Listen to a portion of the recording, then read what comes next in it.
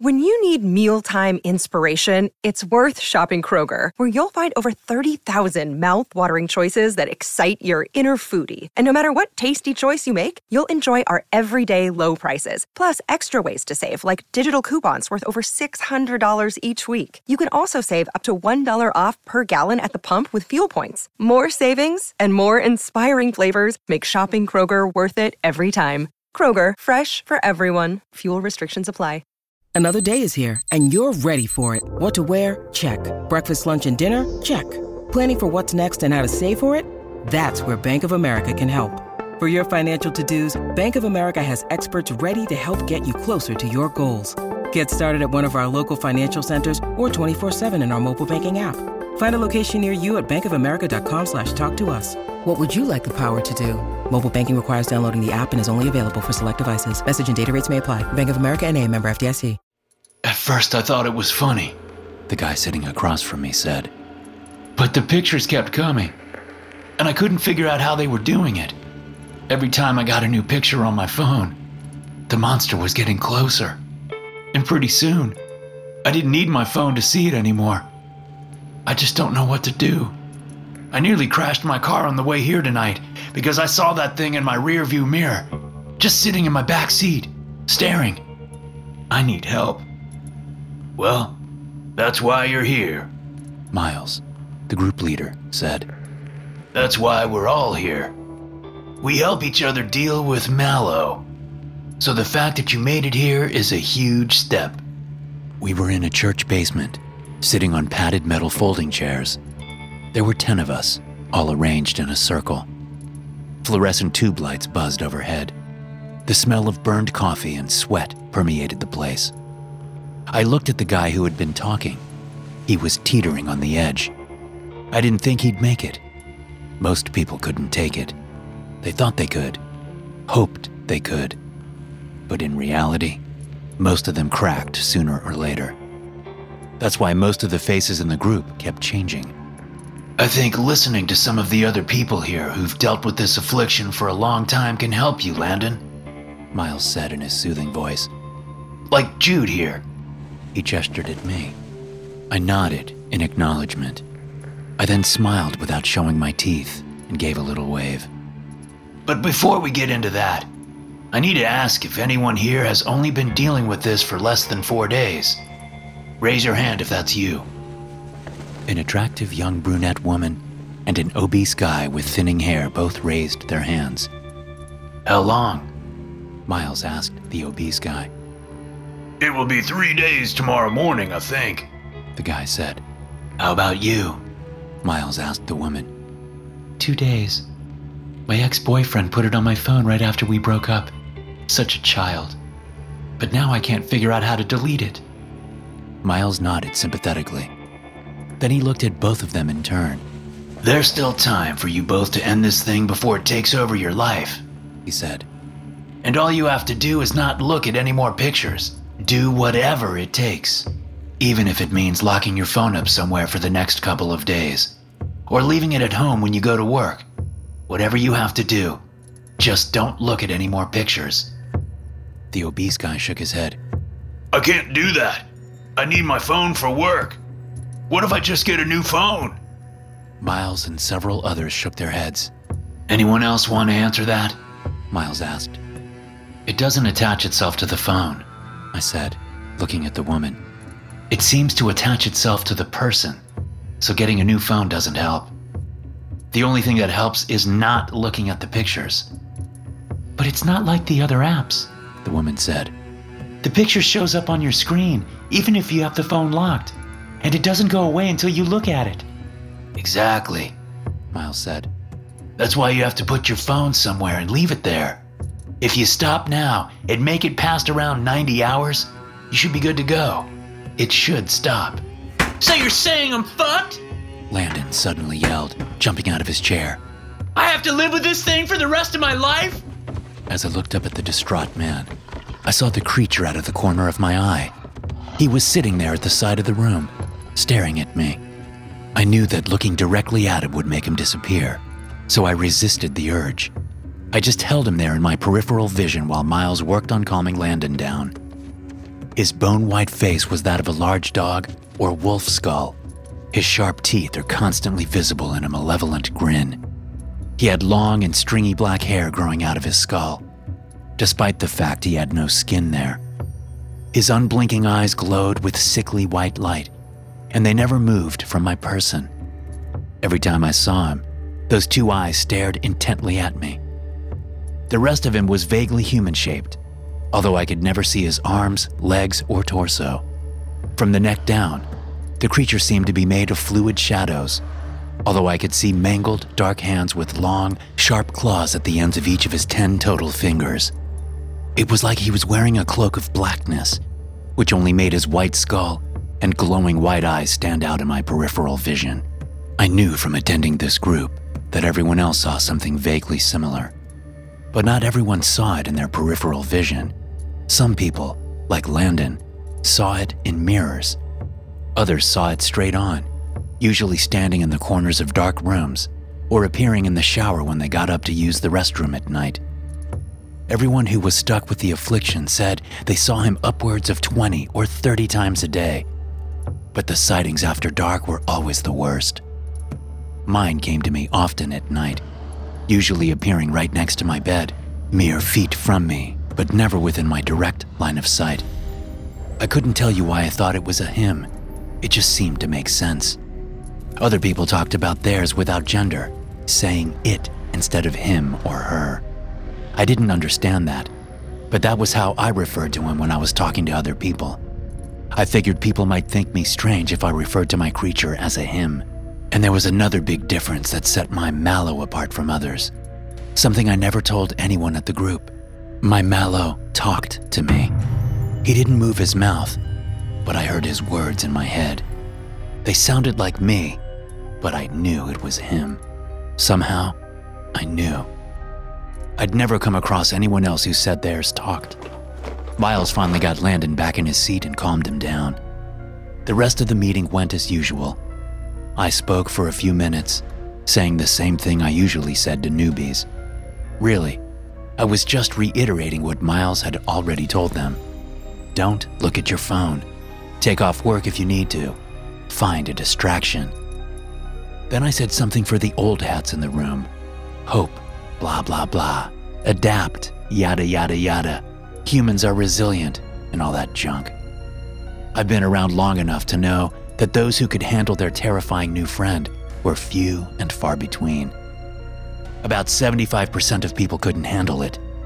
Maybe I was jaded, but I thought that those who could take it would find a way no matter what I said. And no amount of advice would keep those who were weak from cracking, eventually. It was as simple as that. As the meeting broke, the young woman slung her purse over one arm and headed toward the hallway. I hurried to catch up with her, but before I could reach her, Miles grabbed my arm. Have you heard from Andrea lately? He asked. No, sorry, I said, extracting my arm from his grip. You haven't? No, I mean, she didn't show up today, he said. And I thought you two were tight. I furrowed my brow. No, we aren't tight. She asked me for some advice a couple weeks back, but that was it. Miles seemed to mull this over. I gotta go, Miles, I said, turning away without waiting for a response. I hustled down the hallway and caught up with the brunette. Hey, I said, holding out my hand. I'm Jude. I heard, she said, a slight edge in her voice, but she shook my hand and told me her name was Sadie. So, if you don't mind my asking, what are you going to do to stop your Mallow? I don't know, she said as we started up the stairs. I kind of need my phone. But if that's what it takes to get rid of it, it is what it takes, I said, turning my tone serious. I've seen enough people go through this before to know that it only gets harder if you don't stop it before the 90-hour mark. So you need to have a plan. You still have nearly 2 days to go. We walked out the back entrance to the church and into the rear parking lot. It was late in the afternoon and the sun was approaching the horizon. We passed a display board that simply said, Mallow Support Group downstairs. What about you? Sadie asked. You seem fine. Or are you just here to pick up desperate women? That depends. I said. Are you desperate? Sadie stopped and looked up at me with her large hazel eyes. Her lips twitched up into a small smile. I smiled back. Seriously though, let me buy you a coffee. Or something stronger. I can help you develop a plan. This is no joke. I may seem fine now, but I went through some really dark days to get here. I almost didn't make it.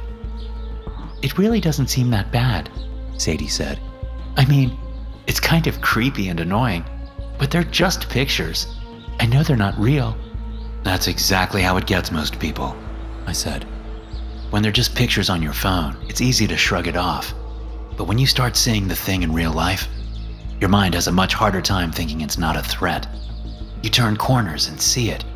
You wake up in the middle of the night and see it. You see it at work, at home, on your commute. Stress levels skyrocket. Fear becomes all. Believe me, it's not how you want to live. Sadie looked down and bit her lip, apparently thinking it over. Meanwhile, I could see Mallow out of the corner of my eye, crouching between two parked cars over to my left. He was far away, but his words were loud in my mind.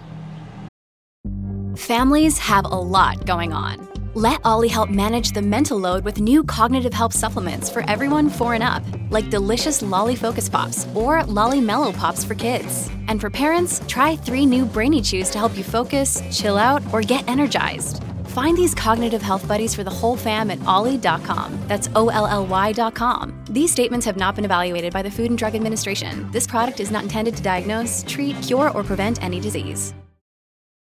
Look, Bumble knows you're exhausted by dating. All the, must not take yourself too seriously, and 6'1" since that matters. And what do I even say other than, hey? Well, that's why they're introducing an all-new Bumble, with exciting features to make compatibility easier, starting the chat better, and dating safer. They've changed, so you don't have to. Download the new Bumble now. Sadie's phone chimed in her purse. She looked up at me. I shook my head. Don't do it. Please. For your own sake, don't look. Okay, she said after a moment. Let's get that drink. The drink with Sadie went as expected. In the end, she invited me to meet up with her later for dinner. This was after I hinted that getting through this was much easier with a buddy who knew what they were doing. So we had a date. And, I hoped, maybe a little something after the date. If there's one thing that this whole Mallow experience has taught me, it's that you can't beat around the bush. You can't aw shucks your way through life. If you want something, you have to go for it. Because you don't know when life will kick you in the balls. But before the date, I had to do something. When I left the cafe, it was dark outside. I looked at my phone and saw 24 missed calls from Andrea, the woman Miles had asked about. It took me 15 minutes to get over to her apartment. The doorman knew me by this point, so I didn't have any trouble getting in. When I got to her door on the 4th floor, I knocked gently. There was no answer, so I knocked harder. Andrea, it's Jude, I said in a loud voice. Listen, I'm sorry for not answering your calls. I've been busy. I paused. Are you there? Still no answer. I pulled out the key she'd given me to her apartment and unlocked the deadbolt. I walked inside and immediately heard her cat meowing. It ran up to me from the living room and rubbed against my leg. I ignored it and called out for Andrea. Still no answer. The living room was empty. So was the kitchen. She wasn't in her home office. The door to her bedroom was closed, and I pushed it open, seeing Mallow hunkering in the corner. He spoke to me. The bathroom door was cracked, and there was a little light coming from inside. I stepped up to it and listened for a moment. There was nothing, no sound. I pushed the door open. Andrea was in the bathtub. She was fully clothed in pajama bottoms and a pink t-shirt. There was no water in the tub, but there was blood. A lot of blood. She had slit both her wrists. The bloody razor was perched on the edge of the tub. I guess she'd closed the drain before doing the deed, for whatever reason. I knelt down next to the tub and looked down at her. Even in death, she was pretty. Clear skin, strawberry blonde hair, curves in all the right places. Her eyes were closed, and she actually looked peaceful. I knelt there and took in the scene for several minutes. Mallow perched behind me in the doorway. I could sense him there, and I could hear him. At his request, I inhaled deeply, savoring the stench of death. After a few minutes, I turned and looked in the mirror. I pulled out my phone and called 911, telling them with a cracking voice that I'd found my dead friend, that it looked like a suicide. Mallow stayed with me as police and paramedics showed up. He stood slightly behind me and to my right, helping me say the right words. He was good with that kind of stuff. When all was said and done, it was about time for my late dinner with Sadie. I drove to the restaurant and got there just a few minutes late. Sadie had already gotten a table. We had a good time, talking little about Mallow. Mostly, we got to know each other and had a few drinks. Then, when the time was right, Mallow told me to leave. He told me what to say to Sadie, to ask her for another date the day after tomorrow, Thursday, in the afternoon. She seemed disappointed that the date was ending so soon, but Mallow told me it was important not to seem too interested. She agreed to meet me on Thursday. As I drove home, Mallow told me the plan. On Thursday, during the date, I would get a message on my phone from the Mallow app, and I would look at it, making sure Sadie was in a position to see it. It would be a picture of us, with Mallow nearby. And it would be just before the 90-hour mark. It would seem like an accident, like I didn't know it would happen. I would apologize profusely, but saying sorry wouldn't change the facts. She would start seeing her own version of Mallow everywhere, and I would be there to help her through it, just like I'd been there to help Andrea and Leela before her. Really, it wasn't hard to spot the ones who couldn't take it. With Mallow's help, I could spot them easily. The hard part was getting them to agree to the first date, but I was even getting better at that. I knew eventually that I would have to move. Too many suicides happening around one person raises suspicion, but I didn't mind moving. I knew Mallow would be with me, always. SCP-1471 is a free 9.8 megabyte application for mobile devices named Mallow version 1.0.0 in online application stores. The app has no listed developer and is somehow able to bypass the application approval process to go directly to distribution. The app is also able to avoid removal by other program manager applications. After SCP-1471 is installed, no icons or shortcuts are created for the application.